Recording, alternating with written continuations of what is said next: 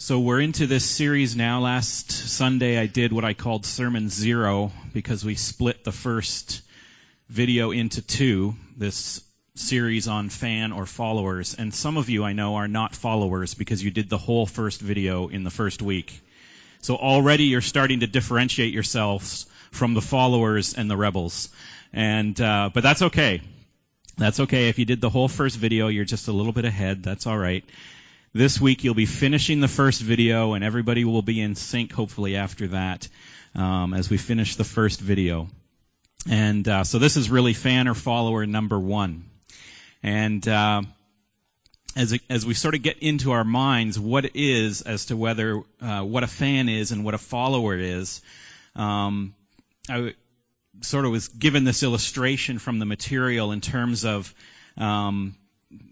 sort of how we start out in life and what we choose is going to define our life. And the example is the kids, and I don't know who has a kid like this who actually ends up going into the lemonade stand business, right? And you've seen these kids with the lemonade stands, and maybe your child has tried this one time where they set up the little lemonade stand at the side of the road one afternoon.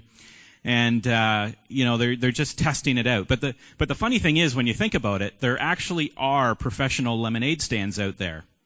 And so logic would dictate that some kid somewhere ended up going into the lemonade stand business full time, because we have professional lemonade stands where you can go and get a lemonade, even as adults. And so this kid, you can imagine, at one time he wanted to try it out after seeing some other kids maybe in the neighborhood doing it. And or maybe he saw one set up at a baseball park and he thought, I could make a little money doing this. And so this kid tries it out, and he gets his dad to help him set up this stand, and he paints a sign, and he starts selling his lemonade for maybe 50 cents or a quarter. And after this day where he's successful, he tries it again.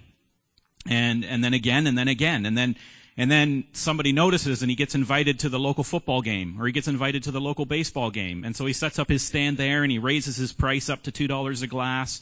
And pretty soon he's got all these invitations. This kid who just started this little stand made out of cardboard at the side of the road, he has all these invitations to come out to all kinds of events. He's at the festival and he's at the fair and he's getting really busy, and he's taking lemonades, his lemonade stand all over town.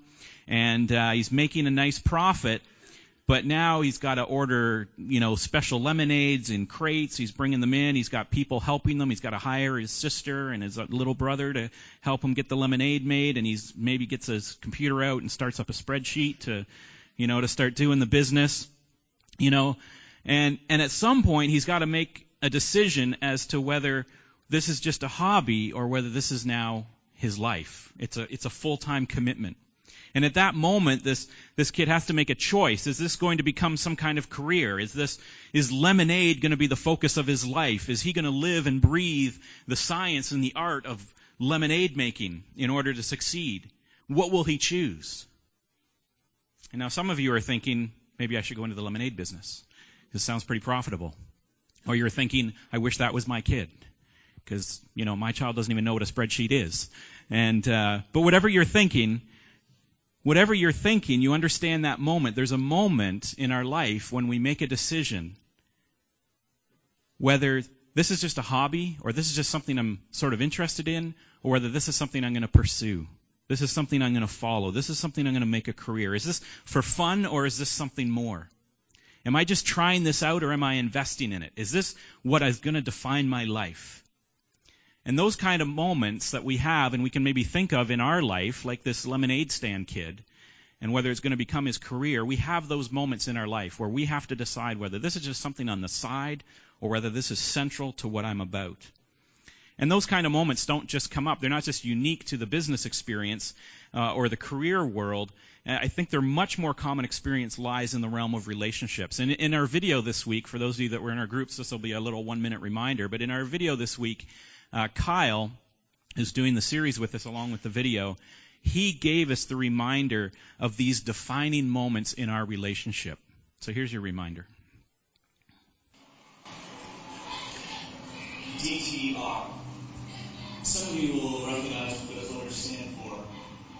If you're not sure, let me help you out. If you are a young man in a relationship with a young woman then chances are these letters are enough to strike fear into your heart. You may run away from, postpone, you may dread the DTR talk. Some young men will even terminate a relationship if they feel like the DTR talk is imminent. It is that official talk that takes place in every romantic relationship. Do you know what it stands for, DTR? Define the relationship. You sit down and you decide where things are going. Have things moved from casual to committed? I remember this date I went on in high school. On the very first date, the girls tried to have a DTR talk with me. First date, DTR. I got under a PDQ. And just ran away. So you remember that from the video, and that's really what setting up the next several weeks is about. The next few weeks, what I want us all to examine is our relationship with Jesus. And some of you may still just be on that first or second date with the church or with the idea of knowing Jesus. And you're not exactly sure what to make of any of this, or the whole idea of Christianity is maybe your parents' idea and it's not yours. It's kind of their lemonade stand. It's their lemonade business. It's not yours yet. And that's okay. If you're traveling along with us in this examination of the relationship with Jesus, you're traveling along just like the people traveled along with Jesus. He attracted crowds that traveled with him, and they were just listening in. And that's okay. Maybe you're not ready for that DTR talk yet. But I think most of us in this room have a relationship with Jesus. And I think most of us in this room need to have that define the relationship talk with Jesus. We need to define the relationship and find out where we stand with Jesus, or perhaps more precisely, where does Jesus stand in our life? Is he coming first, or is he a close second, or is Jesus a distant fifth or sixth in the list of options we have to follow? And that will be the question for some of us. How does my following Jesus compare with everything else that I have the opportunity to follow in this world? How does my following Jesus compare with all the other influences on my life? Is he number 1? Is he number 2? Is he number 7? And to examine that question, we'll be using a verse that clearly lays out what it means to be a follower of Christ. And it's Luke 9:23. And Luke 9:23 reads, "If anyone would come after me, he must deny himself and take up his cross daily and follow me." Now, I think many of us will welcome this DTR talk because you're ready to move to a different level of commitment. You are ready to move past the casual and past the convenient into something more devoted. I know that just from our small groups and from my conversations with you, that there are most of you, many of you in this room that are ready to follow Jesus more closely and to follow harder after him, to really ask yourself, what more can I do in following Jesus?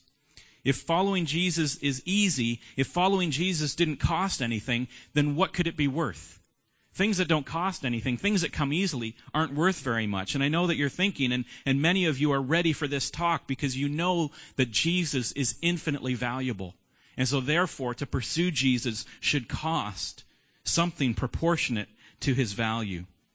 And if it's not costing you a lot to be involved in church, in fact, for some of you, maybe you actually get more out than you put into your relationship with the church and your service in Jesus. You know, your kids get good teaching and they get weekly programs, or it keeps your parents off your back, or church and Jesus are just the path of least resistance in your life. And this idea of being more committed, this idea of taking it to a different level, you get a little anxious. And so I get it that there's sort of two groups of people out there. There's the people that are really seeking after this talk, and there's other people that are kind of nervous about this talk, about getting further into their relationship with Jesus. And maybe you even go into the sort of fight or flight response when the DTR talk comes up. You're thinking there right now, you're sitting there thinking, if this preacher is going to ask any more from me than I already have given, I've got all kinds of arguments as to why he's wrong to even ask. Some of you maybe are thinking something like that. Like, don't pressure me. You don't have a right to ask any more from me. You're ready to fight with your arguments. Or there's other people that maybe are thinking, I'm not even going to bother to have this argument. I'm just never coming back. Next week I will be somewhere else because I'm sure there's a church somewhere that doesn't ask any more from me. There's some place where I can do less. And that's okay. You can have your arguments. God can handle your arguments. And you can even run away from this DTR talk for now. But here's the bottom line.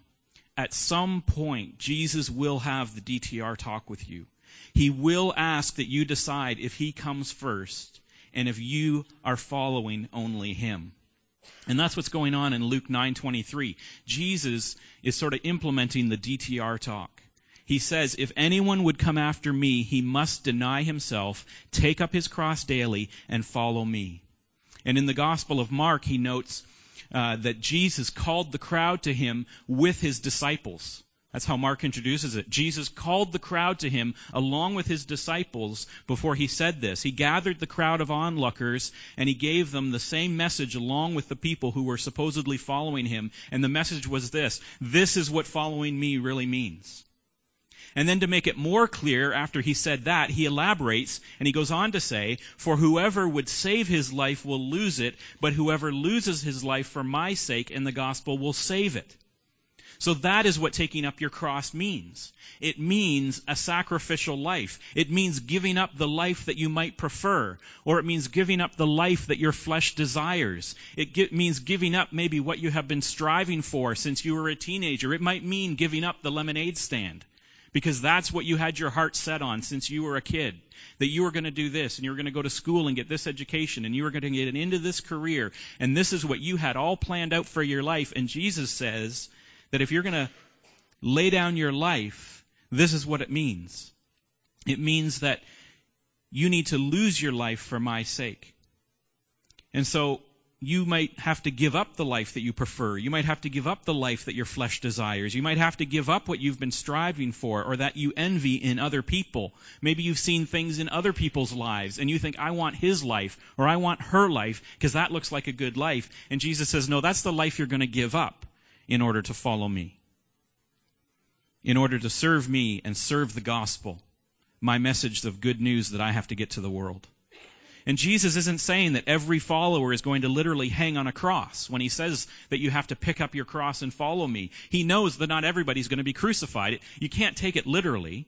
He's walking his path, and everybody's going to walk their path. He doesn't even mean literally that everybody's going to die for the gospel. But every follower is going to give up something.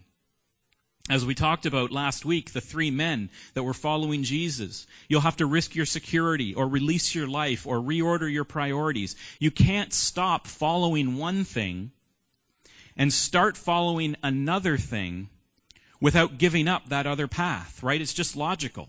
Jesus is just making common sense here. He says, if you're going to stop following this and start following me, you have to give up that. You can't follow both of them. And so something has to be given up. And Jesus is trying to spell out to the crowds here and spell out to his disciples exactly what it is that they're going to give up. You have to give up that other path. You have to give up that other thing you were following. At the very least, you have to give up what might have been down that road. And that's the life that Jesus calls us to deny. That might have been, that if I had done that, what could have been, versus what Jesus has called me to and what following him means in my life. But he's not done there. And then to make it even more clear, Jesus adds another thing to what he says. He spells it out even further just so nobody can take his words and turn them into some sort of spiritual or sort of philosophical attitude or a feeling or a perspective and avoid the reality of it. So he wants to make sure, just understand this, as he's talking to the crowd and his disciples, Jesus wants to make sure that we don't just sort of turn this into sort of a spiritual platitude of following him means something in our heart, or following him means something in our mind, or it's sort of a philosophy of life to follow Jesus. He's not talking about that. He goes on to say this: for what does it profit a man if he gains the whole world and loses or forfeits his soul? So Jesus says, yes, let me be clear. I am talking about giving up the world. I'm not talking about following me in some sort of philosophical or spiritual sense. I mean that when you give up your life and deny your life and you pick up your cross, I'm talking about the real world. This is not some sort of philosophical, spiritual thing that I'm talking about. I mean, what would it profit you if you were to gain all the things in the world but ended up losing your eternal soul, your eternal life? I'm talking about giving up the world that you want to hang on to so desperately.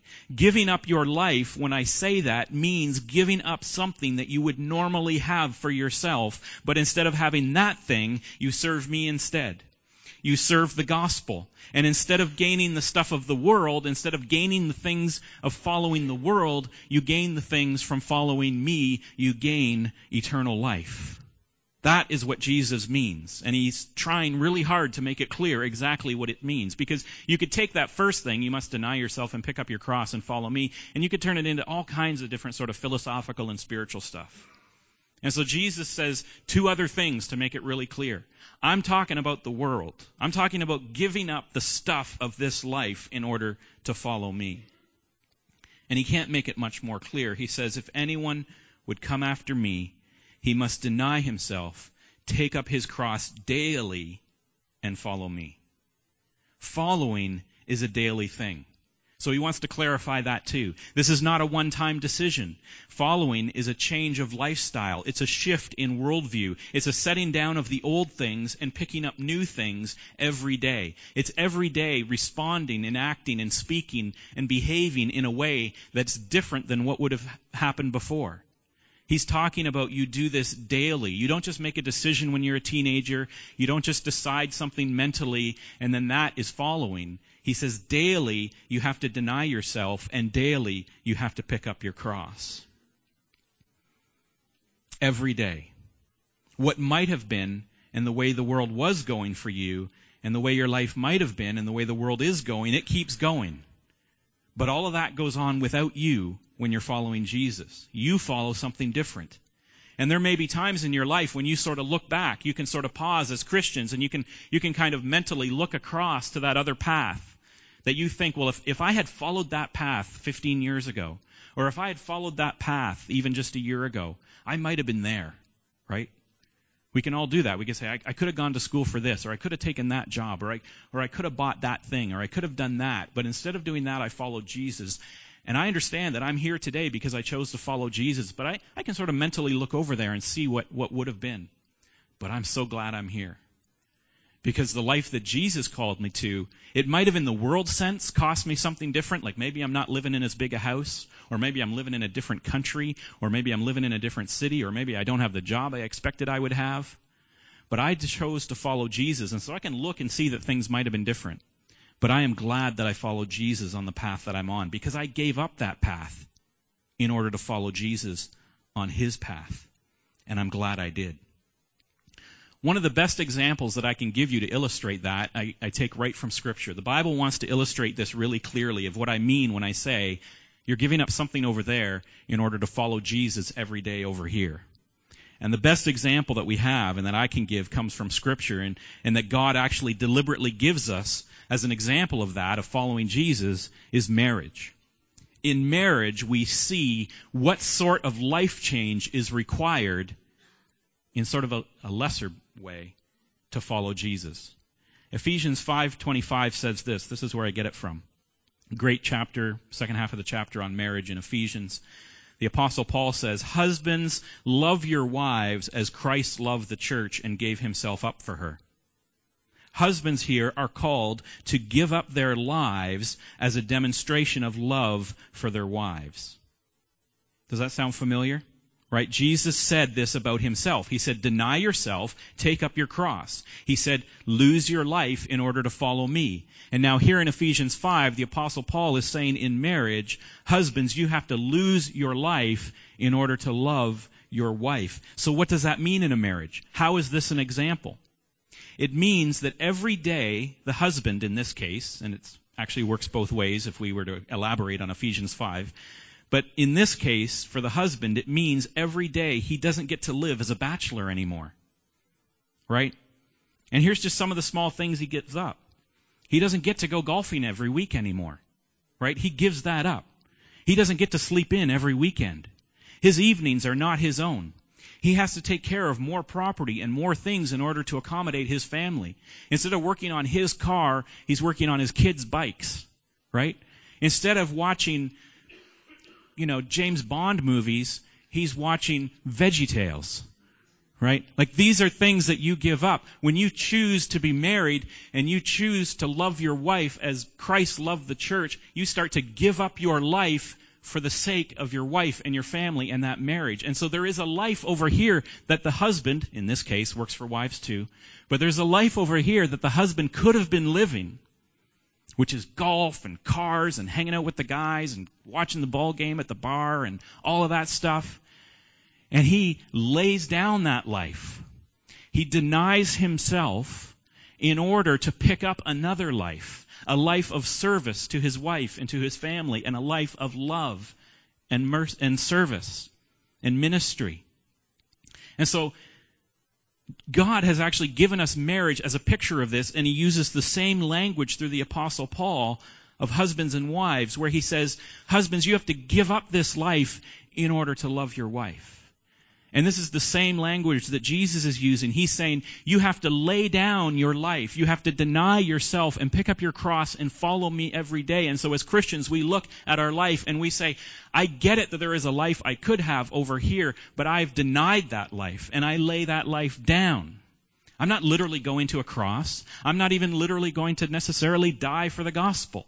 But I'm going to lay down the life that my flesh and my heart and myself might want for me in order to choose a life of following Jesus. That's what Jesus is getting across. That's what the laying down of our life is. And it's good marriage advice too. I'll just throw that out there. That's a freebie. The marriage is going to cost the husband and the wife. They are going to pay something in order to gain the marriage. And we are going to pay something in order to gain Christ. A marriage, even a rocky marriage, is just a taste. That's just a picture that maybe you can experience. That's just a taste of what Jesus is saying to the crowd. He's saying, if you want to follow me, if you want this real relationship with me, not just lip service, not just saying, oh yeah, I like what you say and you're a good teacher and you got good things in your Bible. If you want to really have a relationship with me, I will know it because you will have given up things in your life in order to pursue the things that are healthy and good for you that I have laid out for you. I'm going to Jerusalem. I'm taking the Calvary road. The life that I call you to will cost you. It's a sacrificial life. But if you deny yourself and you pick up that cross for my sake and you serve my gospel, my good news to the world, then you will gain real eternal life. And this is where the DTR talk suddenly gets really, really personal. Notice that Jesus doesn't say in this text, take up my cross. Right? He doesn't say that. We're not on the exact same path that Jesus was on. We won't live the life that Jesus lived. Notice also he doesn't say pick up that guy's cross. He doesn't say pick up that woman's cross. Right? He doesn't say pick up somebody else's cross. Somebody else's cross is not yours, and your cross isn't theirs. What they are struggling with, or what they may or may not be the same as what you're struggling with. So as Christians, as we are called to deny the world, as we are called to lay our life down, there are things that are very similar in what we have to deny as Christians. But how they look to each of us can be different. This is more personal than just a simple rule or a simple ritual that we talked about last week when we're really good at making rules. This thing that Jesus is calling us to of laying down our cross, not his cross, not the other guy's cross, but our cross, is a deeply personal conversation between us and Jesus. Jesus is saying you have to give up something in your life in order to follow me. And it might be different than what somebody else has to give up. And it'll be different than what I had to give up. Nobody can give up what Jesus gave up. So this is where the DTR talk is really personal. What is it in your life? What's your cross? What's the part of your life that he wants to take the lead in today? The talk, this DTR talk, is all about you. Not about us as a group, but about you personally, between your heart and Jesus. And so we're left with the questions then for ourselves. What is it that you need to set down or deny? And what is it that you need to pick up? What is your cross? So I'll give you a big one as an example, as a bit of application. This kind of applies to a lot of people. Applies to me. What's a big thing that we have to set down as Christians? It was common enough that Jesus talked about it the most. money and all that money represents. We have to set down our passion that's built into us to store up stuff for ourselves at the expense of the gospel. Whether it's houses or properties or cars or vacations or furniture or stuff, just getting stuff at the mall. It's all landfill in the end. Not that you can't have those things. Houses are great. Beds to sleep in are fantastic. Cars get us to work. Setting aside money for education for our children and for their health care and their safety are good things. Jesus doesn't say that everyone has to lose everything. Remember, the cross you pick up is your personal cross. He doesn't say that everybody has to live in poverty for their entire life. But the first fruits, the first portion of our wealth, the first portion of His blessing upon us is really His. If you're following Jesus, does He come first in that area of your life? Does He get the first money because He's out front? Or is Jesus 8th or 9th or 12th on your budget? Let me use that marriage example again to just sort of drive home, I think, what the Apostle Paul would want us to learn from that. So imagine you have a gift budget and your wife comes 11th. And there's 5 other women ahead of her. What does that say about your wife? Right? So he's like, I got a budget, I spend money, and I have this relationship with my wife, and she's 11th on my budget for gifts. And there's 5 women ahead of her. Right? The marriage thing kind of works. So now we as Christians, we say, yeah, I've got this relationship with Jesus, and Jesus is in my budget, but He's 9th. I got 8 other things that come before Jesus in my budget. So are you really following Him? Is He really out front of you? Is He really in first place, if that's how we approach that area of our life? What are we willing to deny for ourselves in order to afford to others is a pretty big indicator of what their value is to us. And so you may need to deny yourself some of your spending in order to take up the cross of seeing the gospel of Jesus move forward in Haliburton County or around the world or wherever Jesus is calling you to pour into. He's saying, if you're following me, I need to be first in that area of your life. Because if I'm not first, then you're not following me. I'm back here somewhere. So that's the first place we can look at in our life, or one of the places we could look at in our life to say, are we really following Jesus? And that's the DTR talk. Jesus wants to define the relationship. Where am I? Am I 1 or am I 9 or 11 or farther back? But maybe it's not money. Maybe your offering comes right out of your bank at 10 a.m. on payday. Before anything else gets spent, you're on direct deposit, pops out of your bank. You've taken care of that. Maybe it's not money. Maybe it's time. God has blessed you and you've managed your lifestyle in a godly way and you live within your means and you're able to give generously to the church and a bunch of other places. But now that that's taken care of, your life is your own. Your evenings are yours. Your weekends are yours. You are free and clear because you write that check every other week and you are free and clear to enjoy life. And so you've got your vacations and all that other time is yours. And you've got your routine, your sports, your car shows, your shopping, or your movies, or your dinner with friends, or your hiking, or reading, or whatever. And those are all good things. Those are all okay things. Jesus is not saying you can never do anything fun in your life. You never have any time to rest or for yourself. That's not what Jesus is saying. But just like with money, He is saying, where do you spend your first time? Where do you spend your best time?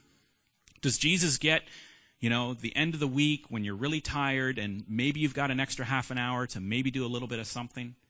Or does Jesus get the first of your time? Does He get your most alert time, your best time, your highest energy? Or does mountain biking or sports or shopping or something else get that? Right? What is coming first in that area of your life? It would be the same, again, using the marriage example. You say, yeah, I've got my schedule and I've got my time and, if you would like to get together with me, Wendy, then I can slot you in there somewhere down maybe 15th. Yeah, Thursday night I get home from a meeting at 10 o'clock, so we're good. Between 10 and 10:30, just before I go to bed, we'll have a quick meeting and we'll talk. Boy, Wendy would feel so loved, right? She would just feel the feels. But that's what we do with our time with Jesus sometimes, right? It's like, somebody's come and they've asked me, said they need help in the nursery, or they said they need help leading a small group, or they've said they need help with the riot or with Blast. And I look at my schedule and I think, well, I don't know. I got this on Monday, and I got square dancing, and I got curling, and I got, and then, Saturday night hockey, and then, Thursday night football. It's like, yeah, Tuesday looks kind of free if it's at like 9 o'clock, because I got to do these other things. At 9 o'clock on Tuesdays, if you could change the schedule for me, then that would be great. Just move that ministry from Thursday to Tuesday and move it to 9 o'clock on my behalf, then I'll help you out. Right? And we do that. We do that all the time. I do it. I look at my schedule and I do that. And Jesus is saying, no, what is your relationship with me? Let's define the relationship. Are you following me? Am I first? Am I out in front? Or am I eighth in line? Or maybe it's relationships. Maybe it's not time. Maybe it's not money. Maybe it's relationships. Maybe you have a tightness to people and places that are not healthy for you. That the thing that you have to lay down is wanting to be with the in crowd. And so right now in your life, you are too close to the wrong people, and you go to the wrong kind of places too often. Because you are really more concerned with following the crowd. And you are really more concerned with being perceived as being part of the right group of people. And so what you have to let go of, what you have to deny, and the cross that you have to pick up, is you have to let go of and deny this idea that you need to be perceived as cool or be perceived as hanging out with the right people. And the cross that you need to pick up is the cross of maybe being laughed at or maybe even just ignored by the world, and instead be welcomed by Jesus and by his people and hang out with that crowd instead of this crowd. And that can be a cross to bear. I get it, right? That's a cross that's hard to bear, but that may be what we have to let down. We may have to dress differently. We may have to speak differently. We may have to hang out with different people. We may have to not go to certain places. We have to lay that life down in order to pick up the cross that Jesus has called us to pick up to follow him. And so it could be any of these things, or it could be something else. The point is, it's intensely personal. It's between you and Jesus. When Jesus spoke like this to his followers, the result was often what we see in John chapter 6. This is what happened when Jesus spoke this way. This is what we risk, or this is what he risked, so to speak. From this time, many of his disciples turned back and no longer followed him. When we have this DTR talk, when we talk about defining the relationship with Jesus, when he pulls out these statements to these crowds of people and even his disciples that are following him, and he says, look, you have to deny your life, you have to lay it down and pick up the cross every single day to follow me. When he pulls that out and we have that conversation even here today, this is what happens. Many people turn back and no longer follow him. And you know what that means to me, that sentence? I am pretty sure that this is what it means because I feel it in myself. Their turning back and no longer following indicates that there's a resistance, right? When Jesus says these things, there's a resistance, there's a barrier. God would call it a rebellion in their hearts. Because Jesus says these things and there's something going on inside and they think, no, can't do it. Too much of a challenge, too much of a barrier. Or I just don't like what he's talking about. It sounds too hard. It sounds like I have to deny myself, and I don't like that. And so there is this rebellion that goes on in our hearts at this kind of talk. And it goes on right now in our hearts, even this minute as we look at Scripture and hear Jesus say these things even to us in our heart. Our flesh, our life, our hearts are jealous for our own self-pleasure and self-satisfaction. We are wired with a sinful nature. And so it is naturally, and I mean not good naturally, but the bad naturally, the sinful naturally. It's sinful in our nature for us to resist this kind of talk from Jesus. Because we are wired for our self-pleasure and self-satisfaction. And so we are wired to resist this and to rebel against Jesus from coming first in every area of our life. And so when people heard this in the crowd, there were some of them that just turned away and said, you want me to come, you have to come first in my money? No. You have to come first in my time? No. You have to come first in my relationships and how I'm perceived in the world? No. Can't do it. Because that's how we're wired. But Jesus is calling us, and as we sang about, As Allison said, He's not calling us to anything that He doesn't equip us for by His Holy Spirit. He's calling us to put Him on top of the list in our budget, on top of the list in our relationships, in our time, in where we visit and who we hang out with. He's calling us to put Him first in every area and every part of our life. And so the heart question, what's going on in our hearts right now, the DTR question is, what is stopping you right now from following Jesus on the path He's called you on? Because Jesus right now is having this really personal conversation with all of us in our hearts. And we probably, if we stop and think about it for a little while, we know the answers to these questions. That there is something right now in your life that is stopping you from following the path that you know Jesus is calling you on. You know what Jesus wants you to do, but there is something stopping you. It could be money, could be time, could just because it's too hard, could be embarrassment, could be whatever. But we got to put our finger on what it is that's stopping us from doing what Jesus would have us do, from following Him on the life that He would take us down. Another way to phrase it is, what are you resisting setting down? That you know Jesus has told you need to give that up, but you're just hanging on to it so tight. You're like, I'm not going to set that down. You can do a lot of other things in my life, Jesus, but not that thing. I'm not putting that down because I like it too much. But Jesus just keeps having this talk with you, and He keeps saying, let it go. Let it go. Set it down. Or maybe it's not something you have to set down. Maybe it's something Jesus is calling you to pick up. Maybe it's that cross. And Jesus is saying, He's been saying it maybe for weeks. Maybe He's been saying it for months. Maybe He's been saying it for years in your life.